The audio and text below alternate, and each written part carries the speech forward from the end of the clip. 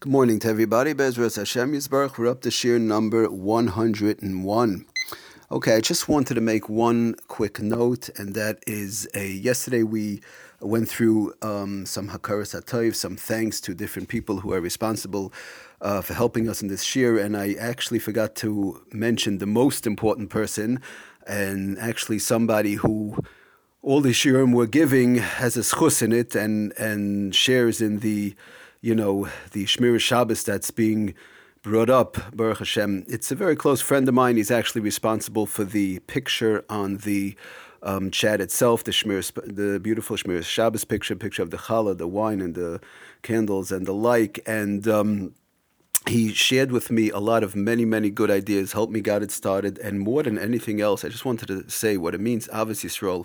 I think something we could learn from this close friend of mine, what it means, Avos Yisrael. The day, I think it was the day or the next day that I decided to start, HaKadosh Baruch Hu put into my mind to start this chat, this chabura actually, that we like to call it.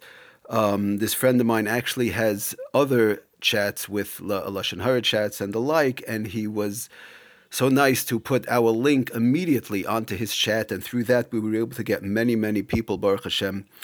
And the Avos Yisrael, it was without even thinking, just automatically, we're helping another Yid, we're helping another Jew spread Torah, and that's it. He put the link on, and Baruch Hashem, from off we went. That was like the catalyst, the spark that really got us going. So I want to give tremendous thanks to this very close friend of mine.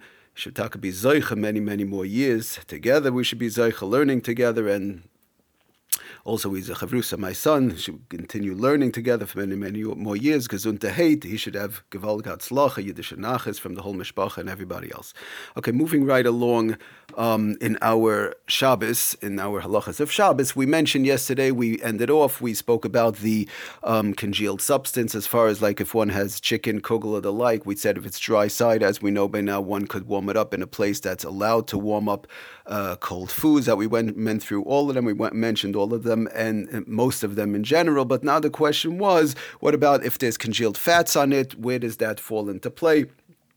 So we mentioned Taka, the sheet of the Mishabura, that in general, as long as it's a small amount of fats, grease, or the like, it would not have a din of a davalach. There's no problem of noilad as far as melting and the like, and it would not be a major issue. It would be bottled to the food. I just wanted to go through a few more quick examples. We mentioned real quickly, we said something like a dry side kugel is no problem. Potato is no problem. Those are all dry. The question was with chicken we mentioned, and chicken in general, if it's a small amount of grease, like we said, a small amount of fats or the like. So when that melts, that's all bottled to the chicken. The question comes up sometimes as far as cholent. I know by myself sometimes we have this thing we want to warm it up. The cholent, is that considered a davalach, a davayavish?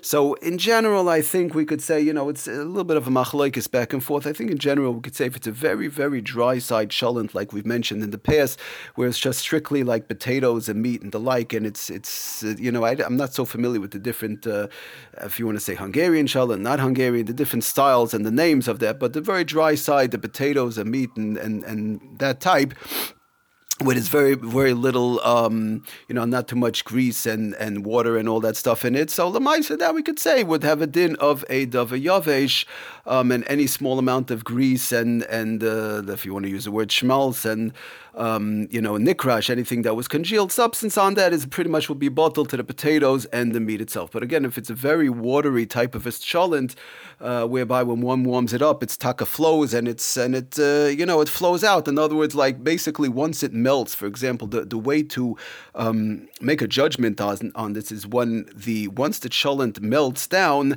it's like watery. In other words, like a thick soup, whereby if they start to tilt a plate where the cholent is in that plate, they start to tilt the plate, it's going to start to flow out like a thicker soup. So something along those lines, we're going to say, that would probably have a din l'chayra of a davalach, whereby one would not be allowed to warm that up, even in a place like on a radiator or al gabe kisei kedera, on top of a pot cover, like we said, that's on the flame. One would not be allowed to warm it up because it would have a din pretty much of a davar lach.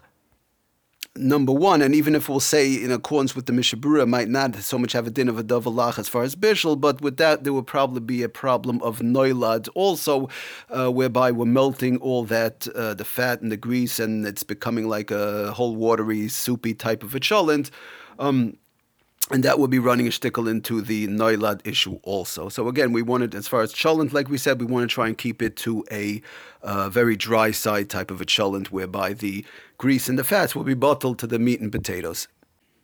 Just a few quick notes in reference to the warming up.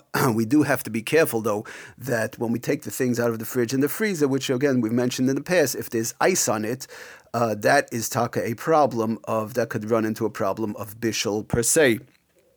The ice melting, it's a davalach. Ice is the real davalach, and that if it gets warmed up above yatzaledisbay, that's running into an issue of bishul, number one, and even noilad if it's a large amount of ice, lefi that. But the bishul could be a deraisa pot. So again, if somebody takes out, for example, a challah, and the challah, again, not wrapping it, we have to be very careful not to wrap it, not to totally wrap it, to leave it a little bit open, which we'll be learning about the halachas of hatmana, Bezras Hashem, in the upcoming shiurim.